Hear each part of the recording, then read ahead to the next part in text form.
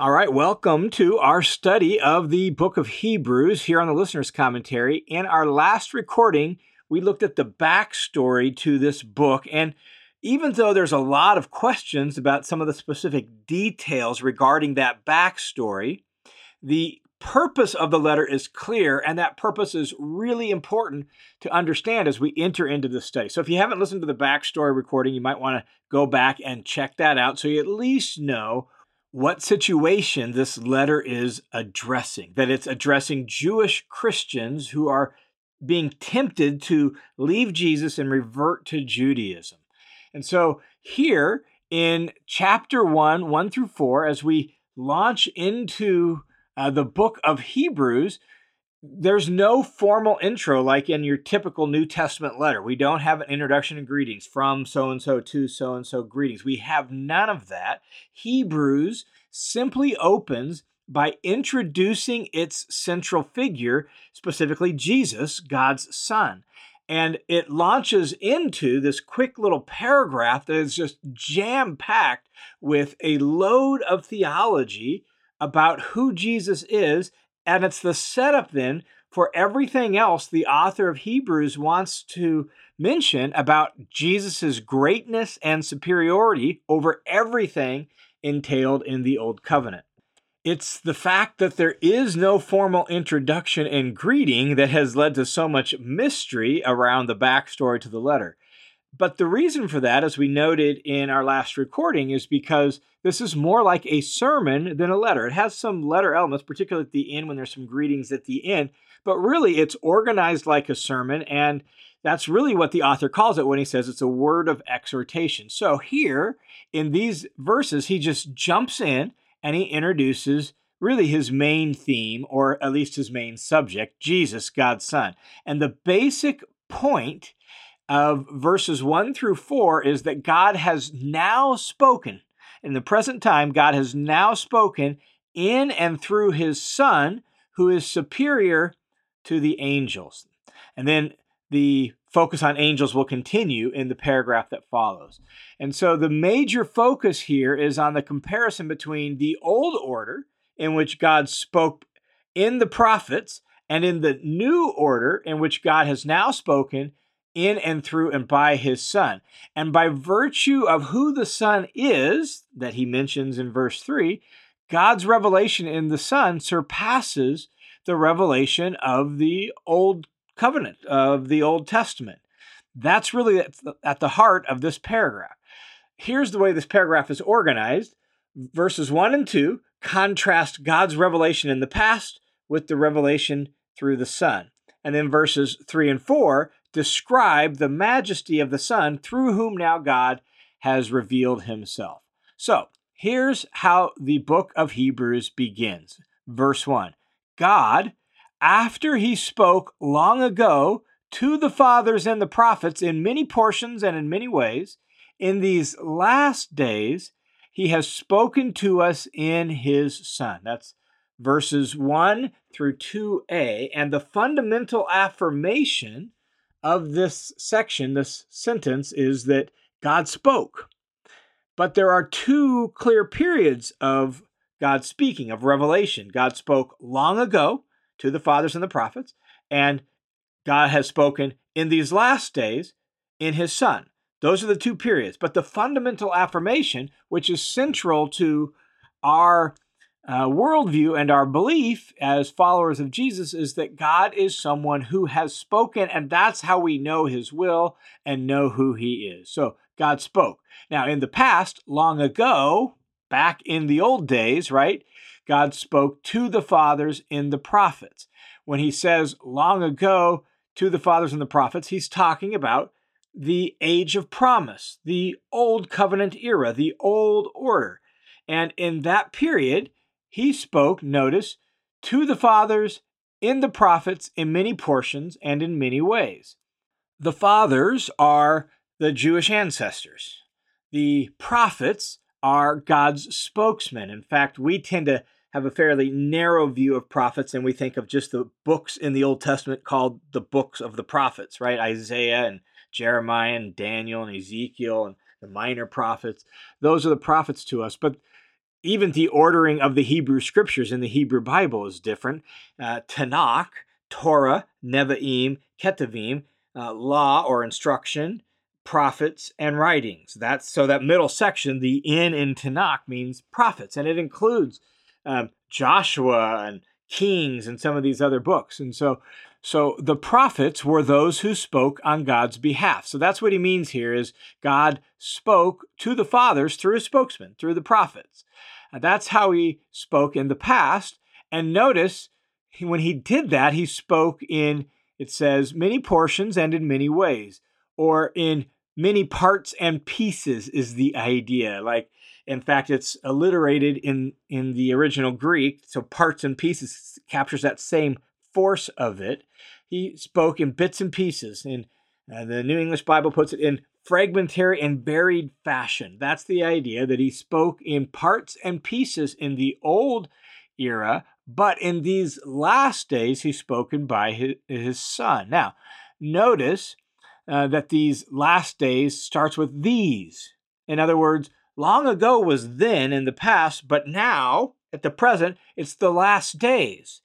The author of Hebrews, the original audience of Hebrews, he's living in the last days. These last days are 2,000 years long at this point. But what do they mean by that? Well, this is consistent in the New Testament. In fact, you can see this right at the beginning, Acts chapter 2, verse 17, when the Apostle Peter quotes the prophet Joel on the day of Pentecost, and he quotes a passage from Joel that begins with this same Old Testament phrase of the latter days, the latter time, right? These last days, and says in Acts 2 that it's beginning then, right? And so the last days doesn't refer to the final weeks or months before Jesus returns. The last days in the New Testament refers to the final stage that we've entered into. And so the age of promise is the old era, the old covenant, the days before the Messiah. That's the age of promise. But now that Messiah has come and the Spirit has been poured out, we're living in the last days. That is the new order of things, the age of fulfillment. And so you have those two eras, age of promise and age of fulfillment. And these last days, that phrase captures that idea of we're living in the Messianic era, the Messianic age, the age of fulfillment. And this, in fact, is one of the central contrasts that the book of Hebrews makes between the old era, the age of promise, versus the new era, the Messianic age, the age of fulfillment. And if you're going to leave the Messiah, Jesus, and revert to Judaism, you're trying to turn back the clock. You're trying to go back to the old era, the age of promise, and that era's day is over. We've moved into a new era, the age of fulfillment. And so we have to keep that contrast in mind to understand what the book of Hebrews is all about. So God spoke. He spoke in the age of promise, the old era, to the Jewish ancestors and the prophets, and he did that in many bits and pieces, parts and ways, right?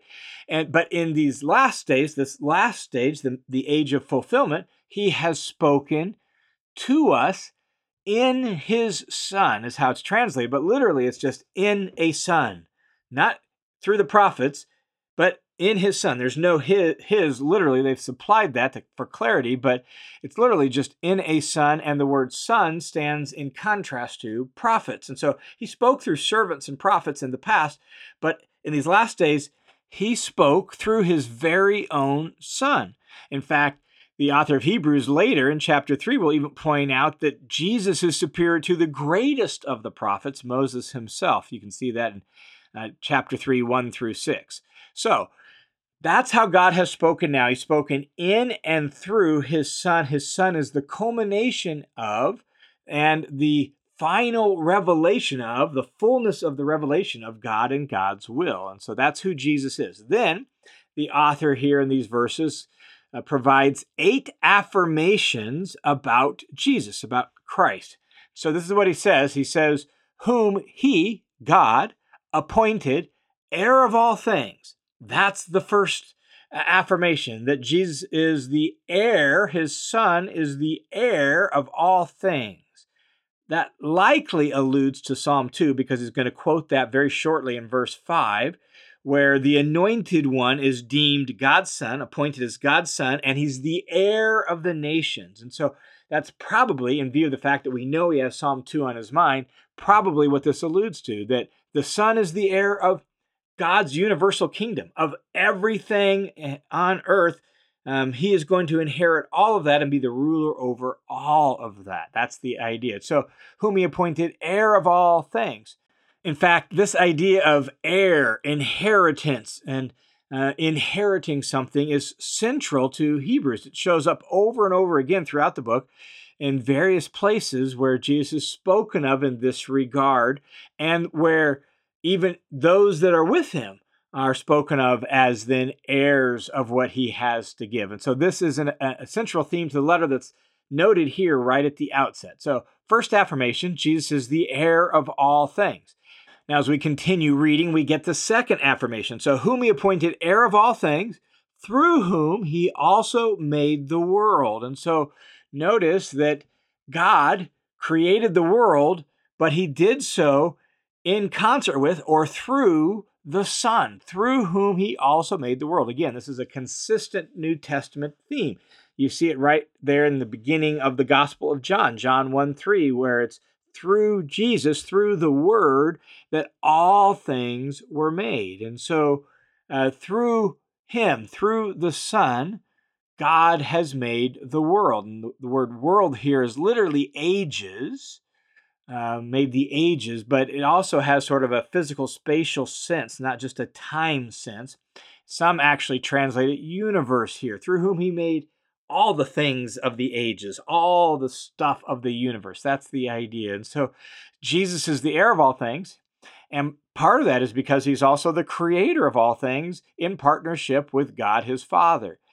Continuing the thought then in verse 3, and he, the Son, is the radiance of his, God, we've got to get these pronouns right, so he is the radiance of his glory and the exact representation of his nature. And so there you get affirmations 3 and 4. So keeping our list of 8 affirmations about the Son, he's the radiance of God's glory, he's the exact representation of God's nature. What does it mean that he's the radiance of God's glory? Well, the idea of this word radiance, in fact, that word's only used here in the New Testament. It's not even used elsewhere in the Greek Old Testament. So it's a fairly rare word, but the word can mean to the shining of something, right? Like something radiates, it shines, or the reflection of something else that shines. And so either the Son himself radiates God's glory or he reflects God's glory. In short, it doesn't make a whole lot of difference theologically, but probably it's more the idea here in the active sense that Jesus is actually the shining forth of the very glory of God.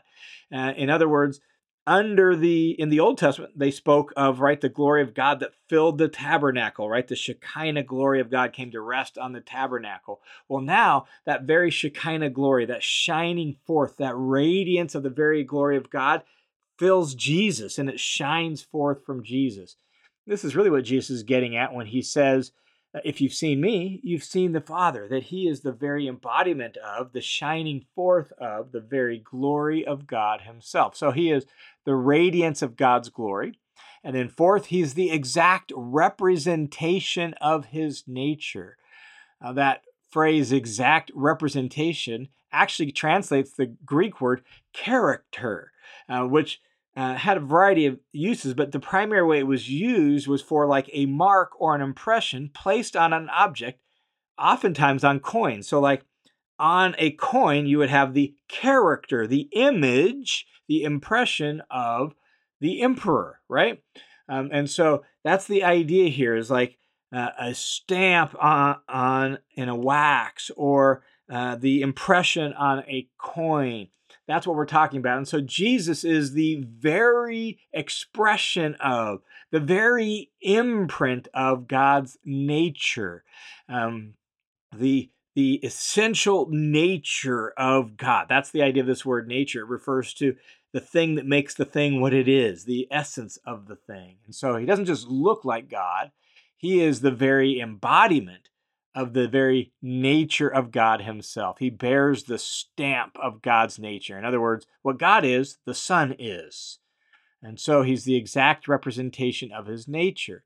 The sentence continues then that he upholds all things by the word of his power. And so the Son is the one that is carrying, that's the idea of upholding here. It's bearing or carrying. He's the one that's carrying the universe by his powerful word. He is, in fact, F.F.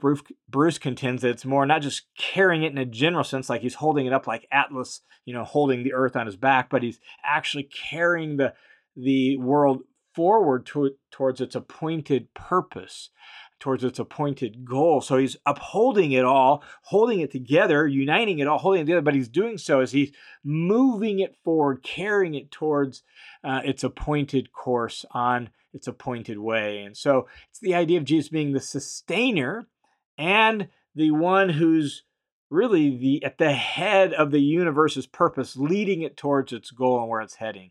And so he brought the universe into existence. He sustains and carries the universe forward. That's who the Son is. And as the sentence continues, it notes then that when he had made purification for sins, he sat down at the right hand of the Majesty on high. And so there we see that another affirmation is that the Son made purification for sins. Obviously, deriving from the rituals of the Old Covenant that provided cleansing both from ritual uncleanness and from moral uncleanness, from sin itself. And here the Son is the one that made final, complete purification. The cleansing of the Old Covenant was incomplete and temporary. That's the argument that the author of Hebrews will make in chapters 8 through 10. But the cleansing from sin, the purification from sin that the Son makes is final and permanent and complete. And so he completed that. And in fact, that completeness of the purification from sins that he made is actually alluded to, hinted at, in the next phrase. When he made purification of sins, he sat down. He sat down because his work was done. It was complete. It was finished. In fact, the author of Hebrews will emphasize this later in chapters 9 and 10 when he talks about the priests stand. Every day they stand offering sacrifices. That stands in contrast to Jesus, the Son, who he offered his offering and he sat down because his offering was so sufficient, so complete, and so permanent. His work here was done. And so he sat down. His purification was so complete. And where did he sit? Well, he sat down at the right hand of the Majesty on high. In other words, a way to refer to God. He sat down at God's right hand.